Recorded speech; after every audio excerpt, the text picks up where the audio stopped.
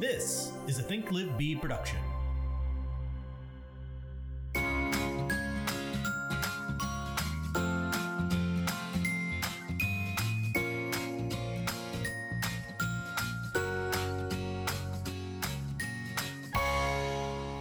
When we wake up in the morning and we have our coffee, Yeah. we end up talking about work in some capacity. Most of the time. Because you're like, tell me something. Tell me something good. Yeah. That's how I start my morning. No. Sometimes I need to be reminded of the big picture because the day-to-day can get a little monotonous. No, that's not the right word. It's tedious, boring. Well, you can lose sight of what it is that you're trying to, while you're doing all of this. Is that what you mean? Yeah. I think that's it. Like, it's really... I'm sure that happens to everybody, except for me. But it's really easy to like get up and be like, ugh. Yeah, well, yeah, of course. You're not going to be in a great mood every day and not want to, and that's a couple things. That's a really hard thing for a single agent to do because there's no one telling them, hey, get out of bed and go do that. You have to tell yourself those things, right? And if you're in a bad mood or you're just not feeling it and stuff, it's really easy to just walk away. That's hard. What's also hard is the situation that you're in, which is you've got responsibilities to other people because you have buyer's agents that are looking for leads. You have admin people that you have to pay based off of the leads that come in and the closings that happen. So there's a guilt that's going to wash over you no matter what position you're in, whether you have a team of 30 people or you're just a single agent, So, but I think that happens to everybody. Owning your own business like that it's all kind of on your shoulders. Whereas if you work for a widget company and you say, you love these widgets. Well, I just go back to it. Yeah. But if you work for a widget company and you're like, I'm just not feeling it today, they just fire you and they move on with their day. Well, but that doesn't happen when you're your own boss. No one's going to fire you. You're your own boss. So that putting all of that onto your shoulders on a daily basis, it's like sometimes you can have a bad day and sometimes you can just not be feeling it, and you just have to be okay with that and not spiral. Well, yeah, but I guess so. I've been studying a lot, and I always have found the personality assessments, like the DISC profile, and we have the KPA, the Keller Personality Assessment, and all those things I find really interesting. And I like to study them about people, and I like to know what people's profiles are. And the more as we grow a team and the more people that I interact with and have hired over the years, I feel like I've gotten better at identifying how that lines up with the job. Mm-hmm. And because we all have a job to do and we all have a role. You all have different jobs. And we each have a different job. And I just feel like I've started to sort of get it and see, okay, I get why this person maybe is well suited for this, or why I'm not going to hire that person because this is not going to work for them. They're never going to be happy doing this. Let's hire this person, but this part of the job might be a little iffy for them, and so then we know what to kind of keep our eye on to see how that affects that whatever that happens to be, whether it's, I don't want to be around a lot of people or whatever that happens to be, and you can keep your eye on it. Yeah. True. So you could hire somebody that has maybe like a few mismatches in their personality, as long as they're not critical components of the job. Right. And actually, that's what's really great about sales. Like, okay, well, and it's not because listen. Well, I'm talking about. I went straight to like buyer's agent, but Well, so okay, individual agent, you can not like sales and still be successful because there's more to the job if you're your own boss and running your own business and you're a single agent, there's lots of aspects to the job besides sales. So if you're good at everything else and the sales part, that whatever that is, that one-on-one kind of, I'm standing in line at the post office and I'm like, what do you do? And you're giving cards. There's a type of person that's like that. You don't have to be that person to be successful in real estate. Of course. Right? But if you are that kind of person, that might make you successful on sales in real estate, but maybe the other stuff, the business stuff, they're really bad at. Well, so it's got to kind of be a blend. So on the DISC, so I'll just kind of go through a couple things. The DISC personality assessment, we've talked about this one before, with how it relates to clients. But when it comes to like knowing yourself and knowing other team members as you're hiring people, the DISC profile is really simple because it's just 4 letters and it's basically just an acronym that you have to remember. But what I had learned not that long ago, actually, and I thought it was really interesting, was that the dog just jumped under her microphone. Sorry, guys. These are the problems with having a home studio. Yeah. The DISC profile stands for D, which is decisive or driver personality. And then the I is an influencer, or you might know that person as like an outgoing personality that would like hand out the card. What you just described, right? And then I only say that because was in the post office many, many years ago, and there was a realtor in front of me, and she let all 30 people in there know that she was a realtor and pass cards out to everybody. And I was just, I was like, wow, that is very different than Catherine's approach. Well, first of all, let me tell you. I always kind of go back to that. Now, I was annoyed and stuff. I was like, do you really think anyone is going to call you?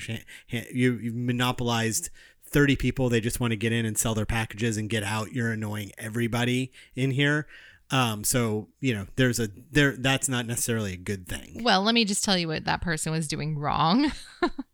And that is that she wasn't getting their contact info. She was giving her card out, and now she has no way to reach out to them to follow up. So we say all the time, fortune is in the follow-up. That person didn't get any business from that interaction. You might as well have dropped a bunch of business cards out of an airplane. But that's that person.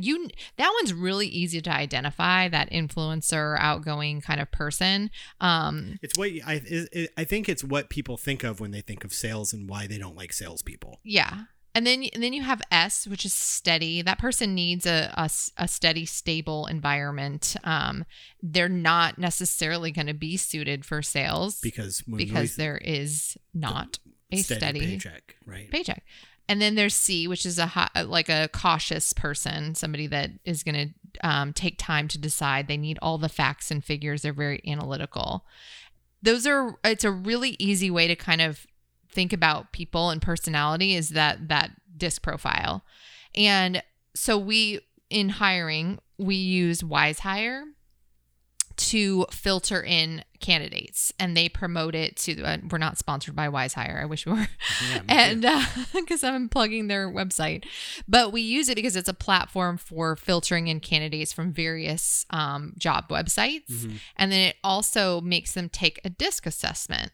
And then it basically profiles like this person's personality to the job that we've posted.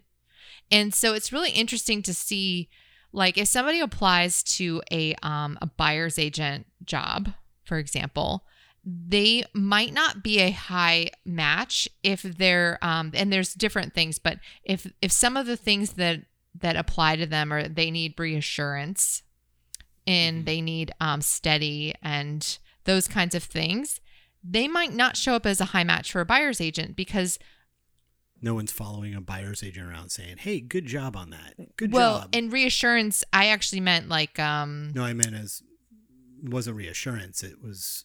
What was the other thing you said? I was reassurance and... what did I say? Oh, steady and stable. Oh, okay. But the... the reassurance part isn't necessarily somebody coming behind you saying good job. It's more about reassurance in your job and your stability in the job and knowing like when that next paycheck is coming, all of those steady, stable things. somebody who's probably going to show up as low match because it's sales, and all sales jobs, if you're commission based, can have fluctuations. That's not a word, is it? No. Did I just make up a word? Well, you said gibberish. That's kind of sounds like a word. This is gonna have fluctuations, and it varies, right? And so that person's going to kind of show up as a little bit of a lower match. Mm-hmm. Now, what you have to kind of decide for the role that you're hiring, though, what's most important. And then what about, that's for the role you're hiring, but what about, like, I'm sure there's people listening to this that are going to go disc assessment, and then after this podcast is over, they're going to type into Google disc assessment. I want to know what I am and stuff. So what happens if, like, I'm a real estate agent, or I'm on a team, or I'm thinking about joining a team, or any of those things, and they get their disc assessment back and it's like, ooh, that's not what I wanted to see. Like, does that mean that I should quit? Yeah. Does that mean, or just like, or do I need to rethink what I'm doing? Or I guess what I'm saying is you aren't hard and fast with every single one of these. You kind of use them as a guide, but not necessarily as a map. Yeah, for sure. No, you shouldn't quit just because. Or even if you're in a position like you're in, where you're hiring people, you don't necessarily just say, oh, this came back wrong, I'm not interested in this person, or do you? I don't know. So yes and no. Like, okay, so if I'm just scanning resumes, so we're kind of all over the place. So let me just let me no notes. Let me rein you in. Sorry. Is the in Wise Hire, they apply the candidate to this assessment, and it is a good first look into whether or not this person could be a match for that job.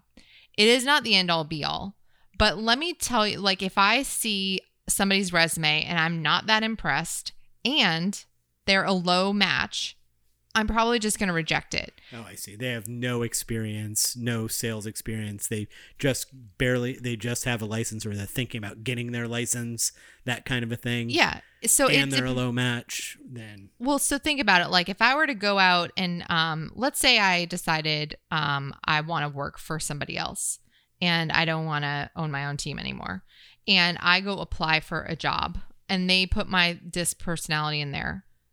Well, I don't know. It depends on the job. But, like, what if I come back as a low match? But I've been in real estate for 15 years. Mm. I have a track record of success. So they might still give me a chance, even if my profile doesn't match up perfectly, because I've proven that didn't actually impact my ability to succeed. Right. It just took me longer or whatever, you know? And so it just depends on a lot of things. Like, what does the resume say? How low of a match is it? What are the mismatches within the report, and how crucial are they to the job? Mm-hmm. Same thing with the KPA. So that's like the first sort of screening. And if they pass the initial screen, then I want a phone call with them, right? Then I'm going to phone screen them. And then on the phone screen, you're just trying to make sure they're like a normal human being, and then that they right. do what they say they're going to do, right? So if I'm supposed to call you at 3, you answer the phone, and you've scheduled your appointment with me. And how often do you have a scheduled appointment and call at 3 and nobody answers the phone? And then they call right back, or they don't call back at all, or it happens not that frequently, but like too much, I would say. Like, too much for people who are looking for a job out there. But the phone screen, it's just like a few questions just to kind of get a gauge of things, and also to just kind of validate the resume. Mm-hmm. Sometimes those resumes, it's like, it says Florida real estate license, and it says that they have one, and then you talk to them and it's like, no, they're just pursuing it, but yet for some reason they put it on their resume. Yeah. And it's like, but you don't have one yet. Yeah. So you don't actually have a license. Anyway, so you're just kind of screening that whole thing and deciding, is this somebody I want to move on to the next step?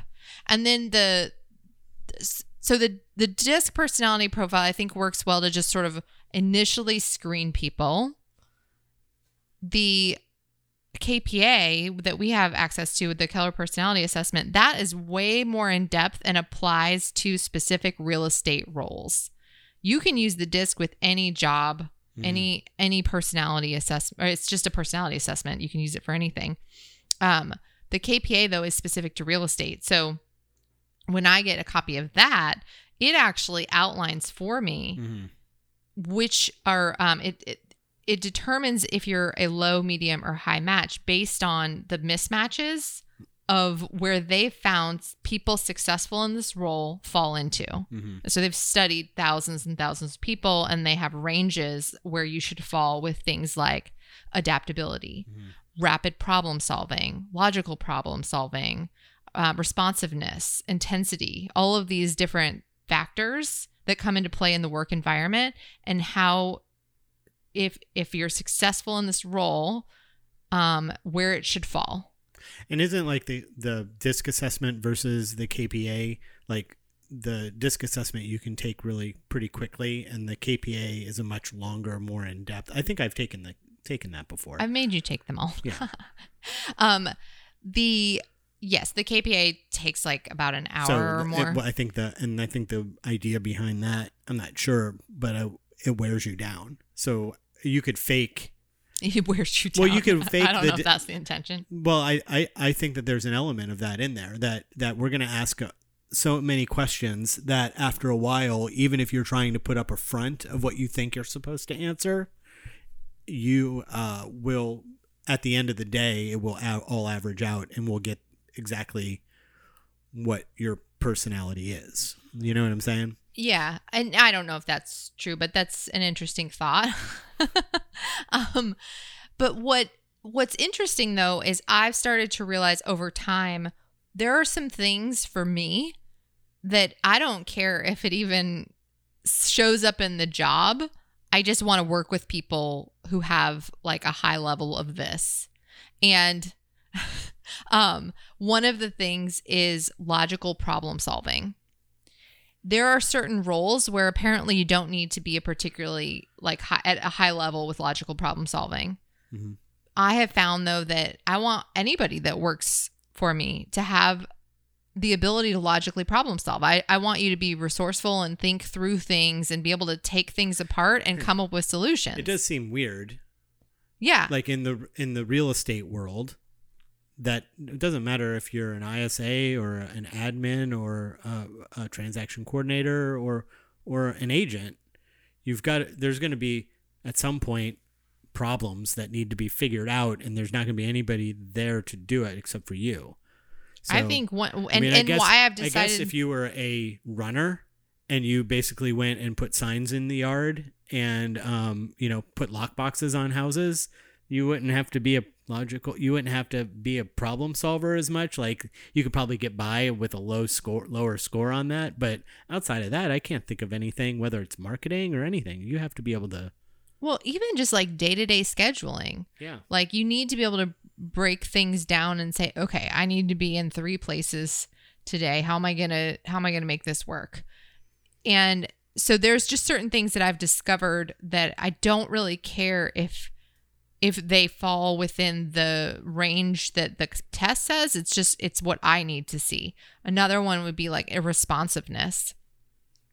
Because responsiveness, if I remember correctly, and I might be thinking of the wrong thing, but like it's the speed to which you respond, or like maybe it's not the speed. The speed might not be the right word, but it's being the urgency that you feel when somebody says, "Hey, can you grab that, or do you think you can get to this?"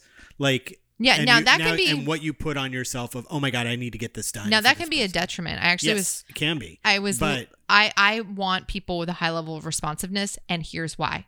Because I've been researching my own KPA again, and I go back and read that thing, and guess where my level of responsiveness is? It's like almost at the very tip top of the scale, right? And mine is too. Yeah, both of us are like that. So when I like send a message out and I don't get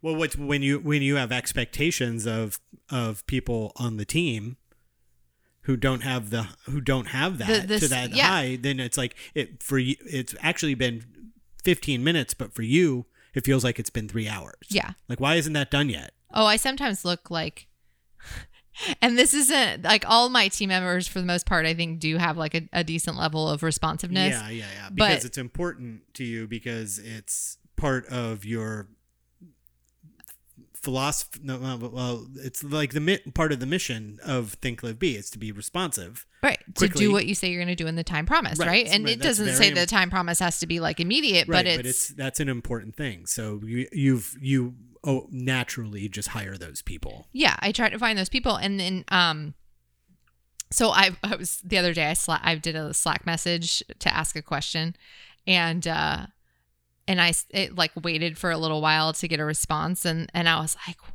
what? Why haven't I gotten a response yet? And I looked, and it had only been like 4 minutes. Oh, I thought you were gonna say I didn't hit enter.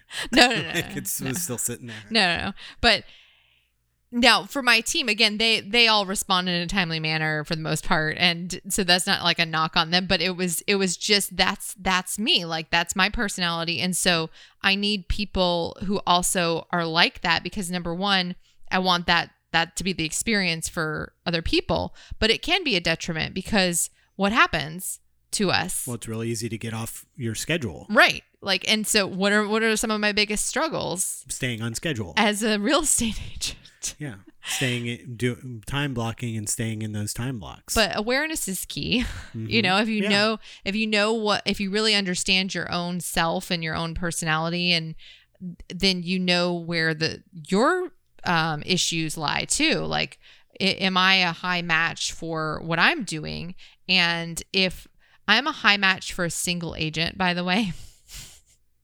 And one of the reasons is probably because I want to do things my way. Like, I have my own set of standards for things. A really hard time going in to somebody else's team and them saying, okay, so here, I know you have experience, but I want you to throw everything that you've done away, and you're going to do it our way. Yeah, well, I wouldn't be able to do it at this point in my career, but I wonder if I ever could have, because there are, and I've looked at all of the assessments for other people that I've hired and people that work for me now, and there's sometimes it's a low match for a single agent, and I can totally see that. I can see why those people need that environment mm-hmm. of that interaction, that engagement from other people. I don't need that. I personally like to do what I need to do. I like to do it on my own terms. Mm-hmm. And so that's if you know that about yourself, then, you need to look at the rest of the profile though, because you may still be a better match for a team. It's not those are the kinds of things that you figure out where you're at if you wanted to go and join a team, and then those are the questions you ask. Like some teams, like we've said before on here, where everybody gets into this giant bullpen and they've got a big cowbell that rings every time someone sets an appointment, and they're chest bumping and woohooing and all going on vacations together and that kind of a thing. Some people thrive in that environment. Other people can't stand it. So you have to kind of know where you're at and then find the team that fits what it is that fits you. You know what I mean? Yeah. So I was going to read the intro, and then I realized this would be a terrible transition point to do it. We're 23 minutes in. We get new listeners every week. Well, Kayla's not here. So for those new listeners, this is our podcast, and it's called Seeking the Best. And we're constantly looking for ways to overcome the hurdles in this profession, both personally and professionally. I'm Catherine Stelgis, and my director of operations, Kayla Boundy, is not here with us today, but normally she's across the way making little comments here and there. and then we've got playing with magnets, eating Jolly Ranchers. And then we've got Patrick Fatika, our sound engineer, producer extraordinaire. Hello. And I'm not a real estate agent. Not in real estate. He does our photography, and graphic design, videography. Yeah. So he is real estate adjacent and enveloped in it more than most real estate agents are. Well, yeah, because we're sitting here talking about it. Yeah, I have a podcast. I have a real estate podcast. So. But one of the things, like, really, truly, when we say seeking the best and seeking our best and all of that, is we're just constantly looking for ways to be better versions of ourselves. Yes, I want to have a great, successful real estate team, but it's more about, like, how can I make myself personally more effective? How can I make the team more effective? How can we grow? And so studying all these personality profiles, I'm trying to make sure that we're all using our best strengths in our jobs. You mean individually? Individually, yeah.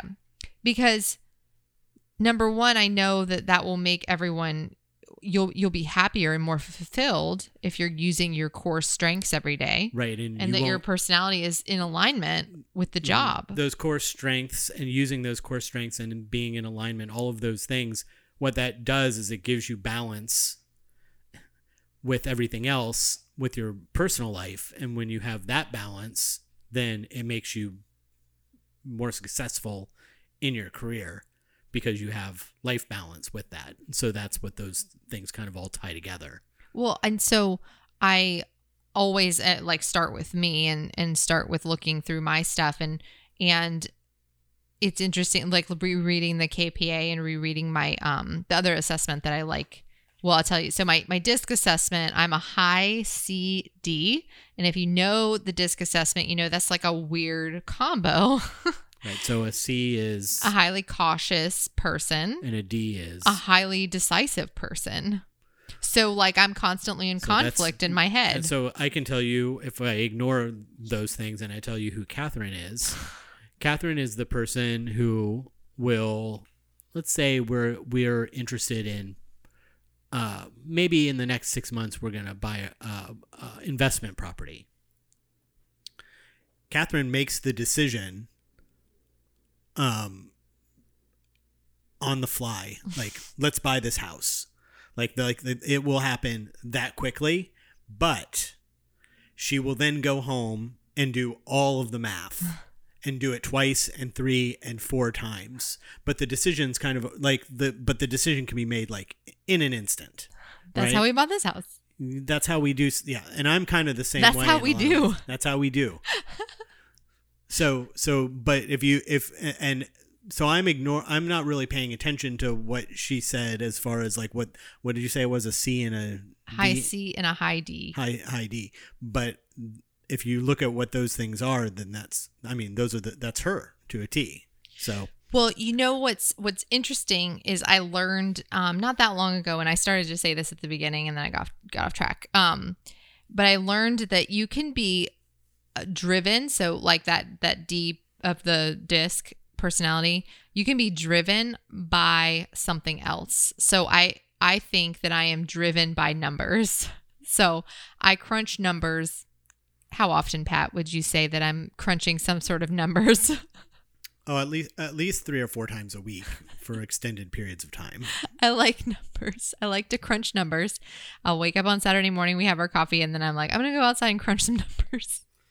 So, and those numbers, when I put all of that math together, whether I'm doing like budgeting or whatever math I'm crunching, those give me the confidence to make quick decisions. Right. I am driven to make that decision quickly because I already have spent, every couple of days crunching numbers over time. That's in this particular scenario that I brought up. Yeah. Yeah.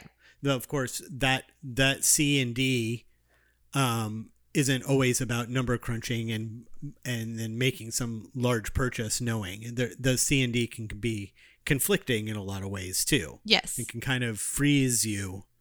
For into sure. Not making any decision. Yes. So, but because I know that about myself, then I know that the only way to overcome that thing. So like if I have to make a business decision, like let's say I need to fire someone. If anyone's listening, it's none of you. Well, for the people who aren't listening, it could be you. So let's say I have to make a decision to fire someone. That is going to take me a really long time to get to. And unfortunately, that's what the one thing they say about hiring. Well, at least it used to. Well, yes. And well, I think that's true about a lot of things. Well, I'll come back to that. I'll circle back to that. But so firing someone is a big deal. There's a lot of implications with that. And so that is something that would normally in the past take me a really long time to come to that conclusion. Mm-hmm.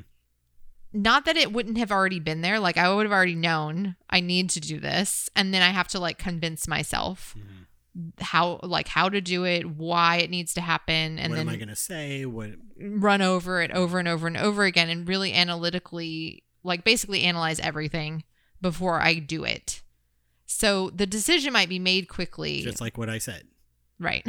That's exactly what I said. You've already made the decision, but then you sit down and you figure it out. That's what I said about buying a property. Yes, but in the situation for buying a property, like if I saw something and I felt like we could make, if I was like, let's go buy that mountain house today, we go buy a mountain house today. I have no qualms about buying. Yes, but that's only because you've done the research on the other side. You don't just randomly say, I'm going to do this. But some people would. Yeah. Without doing the other part of it. No, I know. But what I'm saying is, in that aspect, I can make a quick decision because I have already. Yeah, but in this other one, you've made a quick decision. You made the decision quickly. This person's got to go. But actually doing the thing and stuff, that's your research and everything. But that is what you were saying. I'm trying to get back to is that it can freeze you it by having that conflict. And so in the past, it has held me back.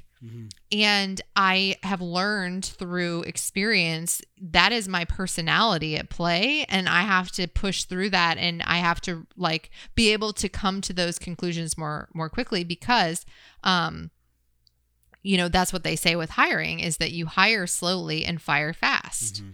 And I would always do the opposite because I would go in and I would know I needed to hire someone, and so I would say, "Yep, you'll do." You'll do. No, but like I wouldn't, it's not that I didn't give it a lot of thought. I did because that's just who I am. But it was like, I knew I needed to hire someone and I would look past some of the mismatches and tell myself it's okay. Right. And I think the older I get and the more experienced I get with hiring. I don't have time for this. Well, I don't have time for it. Number one, I don't have time for it. And number two, I just realize how detrimental that can be both to the to the organization and to me personally, to not really look at those mismatches and see how do these not just line up with the job. That's important because I want the person to be happy in their role and successful and productive, but how does it match with me because I have to work with them every day.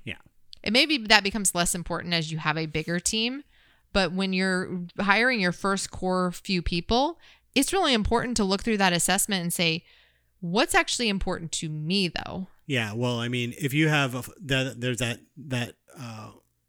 what's that called? A nomenclature of a fly in the ointment. Yeah. Well, if the fly in the ointment is in a little 1 ounce jar, you got to throw all the ointment away.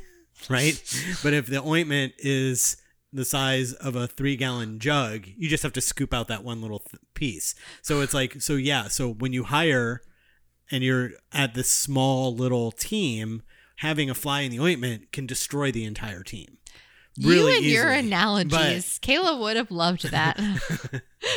But if you have a big team, then that one person might not do that. But then there's a whole other host of issues of, that come into play that are different than that, so. Yeah. What are you asking me? Oh, you want to take a break? Yeah, let's take a break. Well, you can say that. You don't have to make me say it. You can just say, do you want to take a break? And I'll say, yeah, let's take a break. Let's take a break. All right, let's take a break. The Think Live Be team is an Orlando-based real estate team with Keller Williams Realty at the Parks. We operate as a boutique-style company with the resources of the largest real estate company behind us. Think Live Be is looking for talented people like you to join our team. If you happen to live in the Orlando area and you're a detail-oriented quick learner, then we might have a place for you. Whether you're a real estate agent or administrative professional, we are looking for individuals who are ready to work hard and ready for success. If you're ready to join the team, visit us at thinklivebe.com. And we're back. Okay, so I'm going to tell you some insider secrets. Hopefully nobody from the team is listening. I'm just kidding. So one of this person's name is Shmooly. Shmooly. Well, I was just thinking of something that was close to somebody's name on the team. Oh, No. But so one of the other assessments that I really like, and I think I like, I keep reading this book and reading through everybody's profiles, is the Strength Finders, which we've talked about before. And so the KPA is really great as a hiring tool. And the DISC is like a preliminary sort of scan to get an idea of like, who's this person? Mm-hmm. And the Strength Finders, I think, is a retention and like making sure it's a retention tool and making sure you have people in the right seats and that they're going to be their most productive self by understanding their strengths. Mm-hmm. So I've made everybody take this assessment, and then we actually went over it in a team meeting recently together to learn each other's strengths. And I think that that's helpful for a couple reasons. Number one, to see what the other people's strengths are is just interesting and helps you understand your team members better. Yeah, it's a good bonding, team building exercise. Yeah. And then it also is kind of cool because you'll see some stuff you're like, oh, I get it. Yeah. Now I see why you're a lunatic. That kind of see thing. Why you are the way you are. No. But it does. You're like, oh, I see. I get that. I can see how that totally applies to the job that you're doing. Yeah, and then maybe if you are wise enough, you can dictate the way that you speak to or ask of the other people, knowing that, oh, this is the way that I need to do that. You know, that's kind of the point. Yeah. And stuff. So. Actually, I think one of my previous coaches, probably many years ago, that they had, she actually is the one that told me about Strength Finders. They had printed those out, and as well as I think maybe the sort of expectations conversation part of the KPA, which it talks about how would you like me to discuss sensitive issues with you? Here's how to discuss it with me. And you go back and forth so that you understand how to deal with that person. Like they're telling you. Everybody says, I would like you to be honest with me, but none of them want you to be honest with them. Oh my gosh. How many times have I heard like, don't sugarcoat it. And then you go to them directly and they're like crying. Yeah. Anyway. But she would actually had those printed in file folders in the office so that if you needed to communicate with somebody on the team, that you could go and kind of learn a little bit more about like how is the right way to do this, and how to approach them. Well, that's very mature. Yeah, right. You know what I mean? Most people don't. Well, did anyone use it? I don't know. I don't know. But in reading the Strength Finders, there are things, when I say a retention tool, I think like I'm looking at it now and saying, how can I use these strengths to make sure that people are engaged and doing their best work? So for example, and if this one's listening, so be it. I'm not going to say names, but one of the strengths for one of our team members is competition. Well, so I'm a bit competitive too. It's not one of my top 5 strengths, but I'm a bit competitive too. And I like... You're a bit. I'm a bit competitive. And so I enjoy like contests and doing things like that. You want to win. Yeah. So people could care less. Like of course. Like I don't think I'm that kind of a person where it's like, oh, I get to win a fake contest. Awesome. Like for me, it's like that wouldn't drive me to do anything more. Sure. But that's the thing is like if you're managing people, you should understand like what works for all of them. Yeah. And you're going to do certain things for certain people and other things that other people will enjoy and you don't care about at all. Yep. For sure. It's kind of the same. What was I going to say? Oh, I totally lost my train of thought on that. It's okay. You were talking about the contests, though. Yes. So I've started incorporating more competition contests within the organization because, number one, I find it fun. It's like I look forward to these things now, but it also helps keep those people engaged. That's one of their strengths. And then there's like some people have discipline as a strength. Well, discipline, let me read it actually from the book because I think it just explains a lot. So contests, they're not they're not contests like a daily contest, or are they? Or are they? No, well, we've got a couple. I know what you're. We've got a couple different things going. So like we've got one contest that's like a sales contest, and you have to beat me. Right, you have to have beat the Rainmaker, more closings. You have to bring in more business. So like that's why it's beat the Rainmaker. So you get credit when that client is taken. Mm-hmm. If you brought in the piece of business. Oh, okay. So that, and then just some contests within our meetings of like, writing up addendums and contracts and just and who can do it without making a mistake. Yeah. Kind of a thing. Yeah. So just some fun things. And again, it's to keep engagement, but it's also like fun for me. Yeah. And it's good team building. Right. And everybody learns. That's the other part that I've found really helpful is that everybody's learning together. Mm-hmm. And I feel like in this industry, you can't go a day without learning something new. That's probably one of the reasons that I like it. There's always something that's like, oh, I didn't know that. Mm-hmm. Or, oh, that's a good idea. But so there's 39 strengths. And we're going to go through each one. No. One. No. Okay. Maybe it's 34. Sorry. Yes, 34 strengths. So one of them is discipline, and this shows up on, I think, a couple people's profile.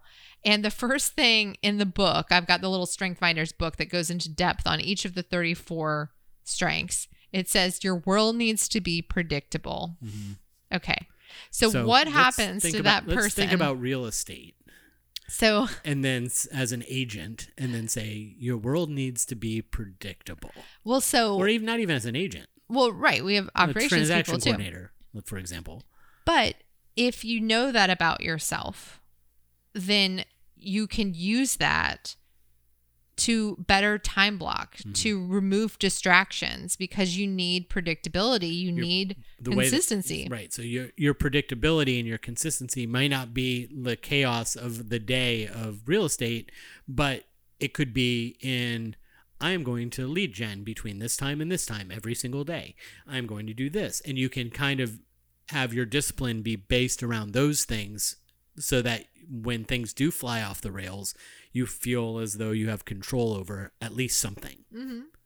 Well, so this one, I just opened the book and I just remembered that somebody has this, and I'm like, oh, I know how to use this.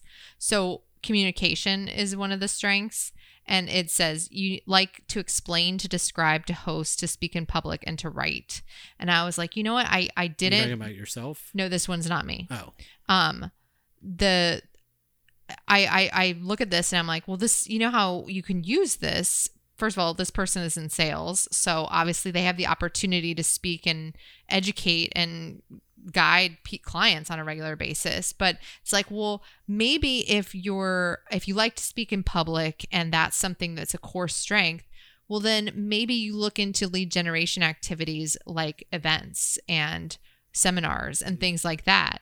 So really just finding out what your strengths are and then trying to figure out how you can apply that to the job that you're doing to be more productive. Mm-hmm. So like one of the things for me, and this is why I do think that I struggle sometimes, is one of my top strength is futuristic.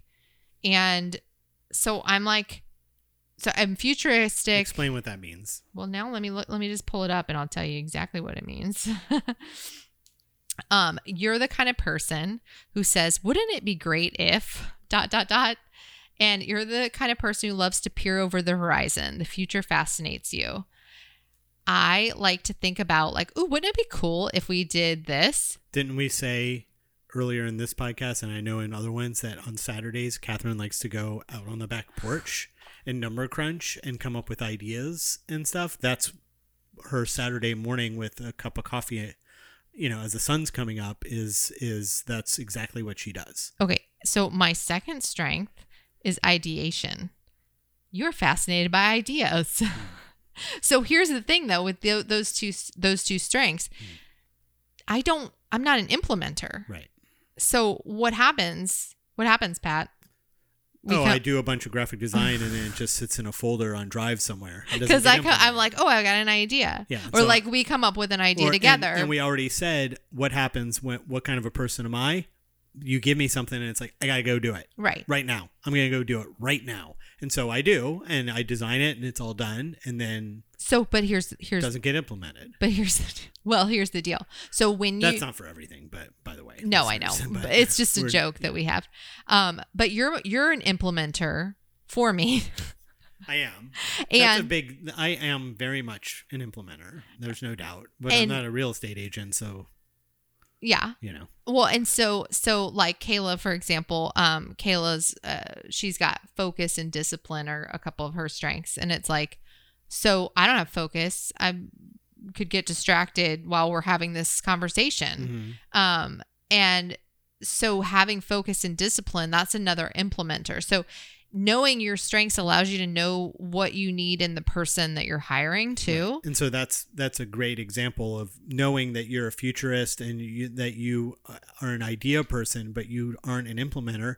We're looking to hire somebody in the near future as an assistant for Catherine. So one of the things that you should be looking for as somebody who is going to be your personal kind of assistant is somebody who is an implementer, who can take all of those things that you're like, oh, I want to do this and this and this and this, and then they say, sure thing, boss, and then go and put it together. Yeah. Right. Because I can only do so much because I'm just a designer. So, but that you need somebody who has that kind of attitude towards career and life that they just hear those things and say, sure thing. Yeah. Right. Well, but that's the only way that I know that is through studying myself and saying, like, I thought I was like a to-do list kind of check off kind of person. Mm-hmm. That's what I thought, because I do like checking off to-do lists. There's like a instant gratification when you put that little checkbox next to it. And when push comes to shove, if I need to get stuff done, like if I have a day where I'm like, I got to get caught up, I can put a list together and I can get it done. Sure, of course. You always have a really good day when you do that. You do. You always say, oh, I did everything on my list today. Yes. But what are my actual strengths? It's not that. Mm-hmm. My actual strengths are thinking about a bunch of things that would be really cool if we could do, but I don't have time and I don't want to do them. I don't want to actually do them. I just want to talk about it and tell someone else to go do it. And I know that sounds really broad and stuff, but yeah, we're speaking in broad terms. Yeah. But that is the reality, is like usually the if you want to be a team owner and a business builder and you want to have growth in an organization, you need to have some of those strengths of thinking about the future and ideas and that kind of stuff. And that's what makes you good in that role. But if you're so caught up in sales that you don't, and checking off tasks and those kinds of things, that you don't have time to do what you're good at and your core strengths, then you'll struggle. And so that's where I've felt like I've been in that sort of spot for a while, is like, I have to get to a point where I can focus on my strengths too. Mm-hmm. Yeah. And then my goal is to get everybody in their strength zone. So like that person that needs that predictability, well, whatever, I need to figure out how to get rid of the millions of distractions around them that are around them, because that's not going to help them live in their strength zones. Right. So and also by you knowing I think I might have already said this, but by you knowing your strength zones, you also know where the weaknesses are. And if you know where the weaknesses are, then you know how to hire to fill those weaknesses with people who are strong with what you're weak at. And so all of this stuff is all kind of intertwined together. And a lot of it seems common sense, but then at the same time, you really having it all listed out there, right? Like I could say, oh, I'm that kind of a person. I'm sure people listening to this right now are going, oh yeah, that sounds like me. Oh yeah, that sounds like me. But Catherine thought she was somebody who was a list checker offer, right? Well, and so who you think you are, and who you actually are could very easily be two totally different things. Well, and that's and if you're struggling, then maybe this is the right, like a step that you could take, that maybe this might help you. Well, and that's a good example of, so the list checker offer, that kind of thing. I kind of think that's an achiever. So the achiever strength is like you have a constant need for achievement. Well, that might sound like a lot of people, right? Like I like to achieve. I like to like have accomplishments and all of those things, but it's not the core of my. Right. That's why this Strength Finder thing isn't 5 things, 5 different groups that you fall into. It's not a BuzzFeed quiz, right? There's 34 different variations. Right, but it gives you, the report gives you the top 5. No, I know that. Yeah. It gives you the top 5, but I'm saying that it's not like, oh, you're one of these 4 people. Yeah. Which one of the friends are you? Like, it's not that, it's like there's 34 specific different personality traits, and then they narrow it down to the top 5 in order of where you're at. So it's a little bit more, it's a lot more specific. Well, and I think like on the achiever one, I don't care. So I like competition. I like getting awards. I think everybody does, but it isn't what drives me. Like, right. If I have arbitrary goals, they're not arbitrary, but like sometimes if you hit your goals and you get an award because you hit your goals, awesome. Yeah. But I'm not. You're not sitting out there going, "See that award over there? I'm going to win that thing." Yeah. And I think that the achiever might need a little bit more recognition. And that might be why that didn't show up on my profile. Right. Is because I don't need recognition from anyone. And reading my KPA, I also realized that I do not need recognition from anyone. I prefer to stay and do my thing my way. And that can be a problem also as a team leader. The fact that you don't ever need any recognition, it's really easy to just assume, well, everybody's like that. And they're not. So, but if I know my core strengths for people, then I know the people who have the achiever thing, they need to hear it and they need to see it. Yeah. And so, I think it's a really good thing to understand the people that you work around, and to really figure out how to live in those strength zones the most of the day. Mm-hmm. That will lead to more productive work. And I'll let you know how that goes, because that is like one of the things that I'm working on. I'm trying to figure out how to, like, just because somebody says that so-and-so is supposed to, well, let's say like, okay, if somebody's supposed to answer all the phones because that's on their job list, well, I can change the job duties at any time I want. If that doesn't work, if they're better suited to doing other things that are on that job list, except for that one thing, well, I just move that to somebody else's job that would do better at it. Yeah. You don't have to have this rigid. We're not locked into a rigid situation. I think as the team grows, then you find the right people for the right job. As you're hiring them, you see where the holes are and the pockets are and stuff like that. But when you're trying to run a whole organization with 8 people versus 30, it's like, then you're going to have to, other people are going to have to lift certain areas in order for you to.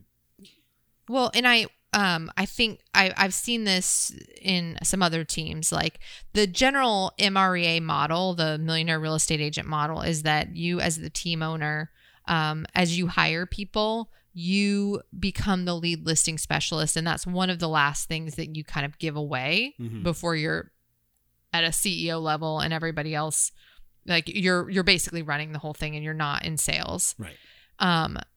However, I know teams where the lead listing specialist was hired and the team owner is actually the lead buyer specialist because that's what they're really good at. And so it's not, you don't have to follow things to a T if you realize that, hey, I'm actually like, I've been doing this for a long time, so I can do it all. And I'm actually best at this. And so how do I stay in my strength zones? By doing this job. Yeah. Yeah. You can definitely, it's not written in stone. There's definitely a flow that you can kind of figure out exactly where your strengths are and where you should stand. And then your business will kind of be built around that. Yeah. So, yeah. That's what I say. Ladies and gentlemen, the question you are about to hear is true. Only the names have been changed to protect the innocent. Questions from the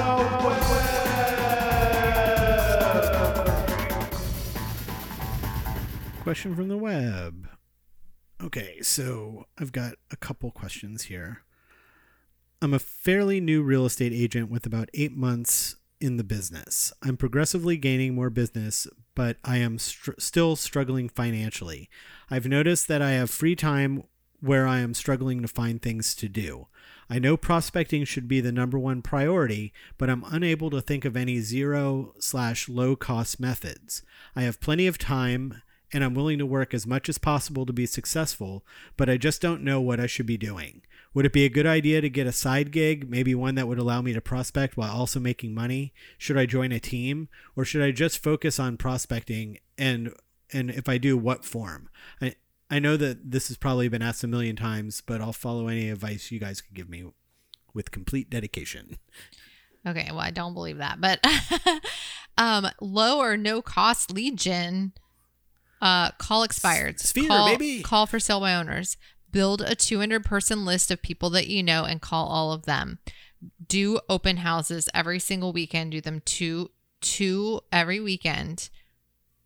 Those are all the top, like some of the top lead sources in real estate, and they're all free. Right. The list for sale by owners and expireds you might have to pay for, but you usually can find, like, go drive around, look for signs, call the FSBOs. All free. Don't go get a side gig. No, because I mean, if you can afford it, don't go join a networking group and call those people. Yeah.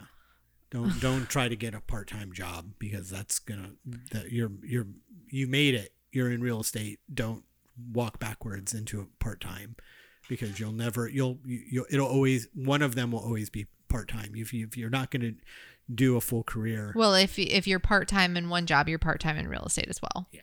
So, yeah. And maybe a team would be a good idea. Well, yeah. I mean, that's. I mean, it's like, teams are good. Catherine's got one. Those. if you're in Orlando, we're hiring. But teams are good. It's like she's got agents that cap in their first year.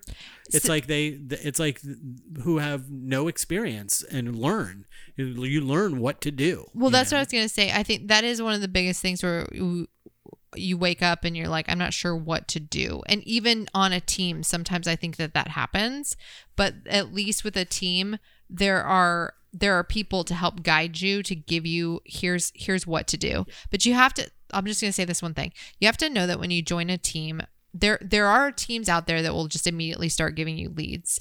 But a lot of teams make you grow into that. As one of my previous coaches said, that, like, I'm going to let you make mistakes on your people first, and then you'll have the opportunity to talk to people on our behalf. So, like, usually coffee is for closers. You don't get the good leads until you show me you can close your own friends. Right. So you start with build the list of people that you know. Those are the people that are most likely to refer you, because you don't have to have experience and they already trust you. Everybody else has to have, like, they need to trust either you or some established name before they're going to start working with you. So you go out, build that list, build it to 200. Think about all of the people that you know and all the people that your spouse knows and your kids' school teachers and everybody that you've ever interacted with. Right. And call all of them and say, go listen to our Sphere episode. Yeah. All right, let's do one more question. Okay. We kind of ended early, okay? I'm a new agent. I got my license 4 months ago. I've had, quote, friends reach out telling me they want to use me as their agent. A couple weeks later, the next thing I see is they're posting on Facebook that they bought a house from a completely different realtor. It definitely hurts because I'm not sure what I'm doing wrong. I've followed up many times with them and have even considered them friends. I feel like no one trusts me because I'm new. How do I go about this? It's hard to be nice after seeing they use a different agent. Wait, they contacted them about buying a home, and then I think so. I think it's like I'm just became an agent. Oh, great. We'll use you when we need to buy a house. And then all of a sudden she sees, or he sees on Facebook, that they bought a house through somebody else. Now, what do I do? Congratulations. Thanks for not using me. Well, what do you do, and how do you, like, it's hard. Like, the last thing it said is like, and also I feel like no one trusts me because I'm new. How do I go about this? It's hard to be nice after seeing they used a different realtor. I feel like, okay, I'm about to answer this question. And I feel like if anybody reads the magazine Real Simple, there's like an etiquette section in there. And so the woman's always telling people how to deal with their mother-in-laws and like all the difficult situations. And keep your mouth shut. And That's the answer to everything.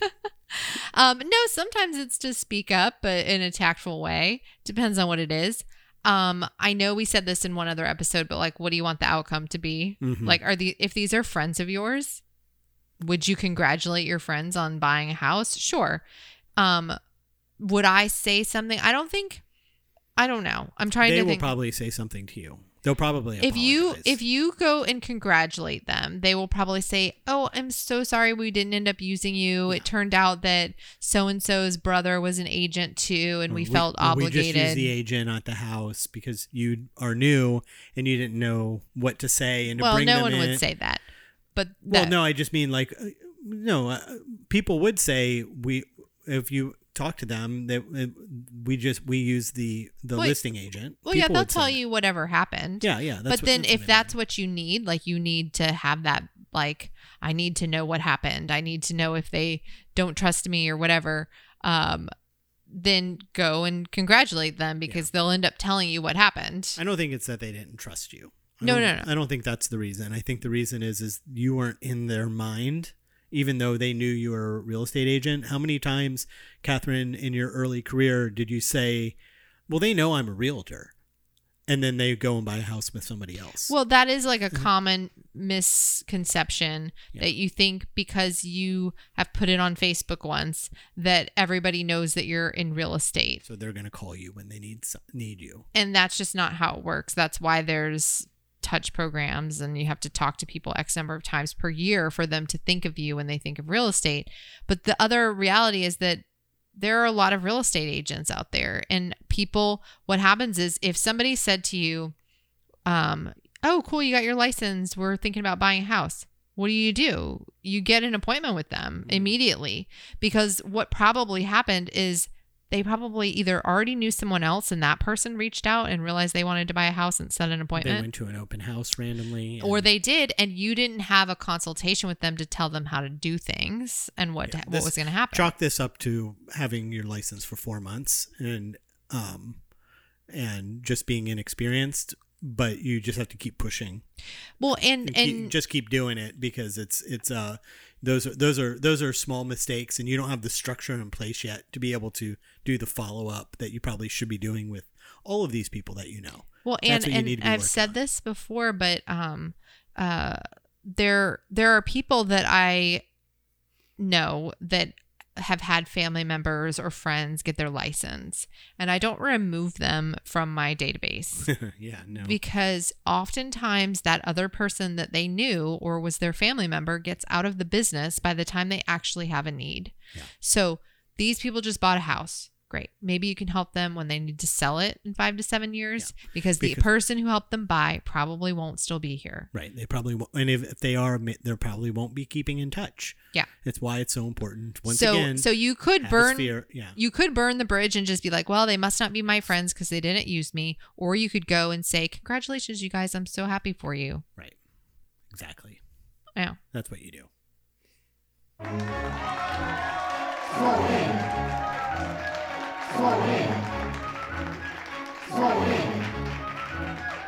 Small win. Kayla, you got a small win? Oh, Kayla's not here. Catherine. I listed a new property the other day, and it's coming on the market, I think tomorrow or the I'm next taking day. photos tomorrow. Yeah, you're taking photos tomorrow, and we listed, it's a condo. We listed the exact same condo building. Like, it's a very unique, special place 1 year ago today. So I don't know if that's a small win, but I thought it was kind of funny. It's just an interesting little thing. It's not just there's very, very small number of apartments. Oh yeah, there's not a lot of units. Very it's like small number of units. So. 18 units, and Yeah. it's like a cool industrial kind of warehouse kind of thing. And apparently I'm the expert in the... You're the expert of the 18. Now I've condos. sold, what is this, 10% market share? Mhm. Well, and I sold that one before, so I have to look at the market share on this. You might be. That dog is ready to go. And do I have a small win this week? I don't think I have a small win this week. What did I do this week? What did you do this week? I feel like all I did was clean this house. You did a lot of cleaning, so thank you. Yeah, we finished the big project of the paint and staying outside. So you took some time off. Well, because we did all that construction on the outside, and then as soon as they were done, like the next day, the painter showed up. Yeah. So we've had people like in our backyard basically for 6 months every single day. So I spent this past week kind of straightening and putting everything back where it belongs and stuff, and everything's all clean. And some other work stuff. Well, yeah, of course. Of course. Hey, guys, remember to rate and review us on iTunes. It really helps new listeners to find us. You can also send questions, letters, and stories to us at our website on seekingthebest.com. You can leave us a voicemail, and we'll play it on the show. Send us a tweet at seekthebestpod. And for Kat, Kayla, and myself, thanks for listening, and we'll figure this all out next week. Bye. Adios. This has been a Think Live Be production.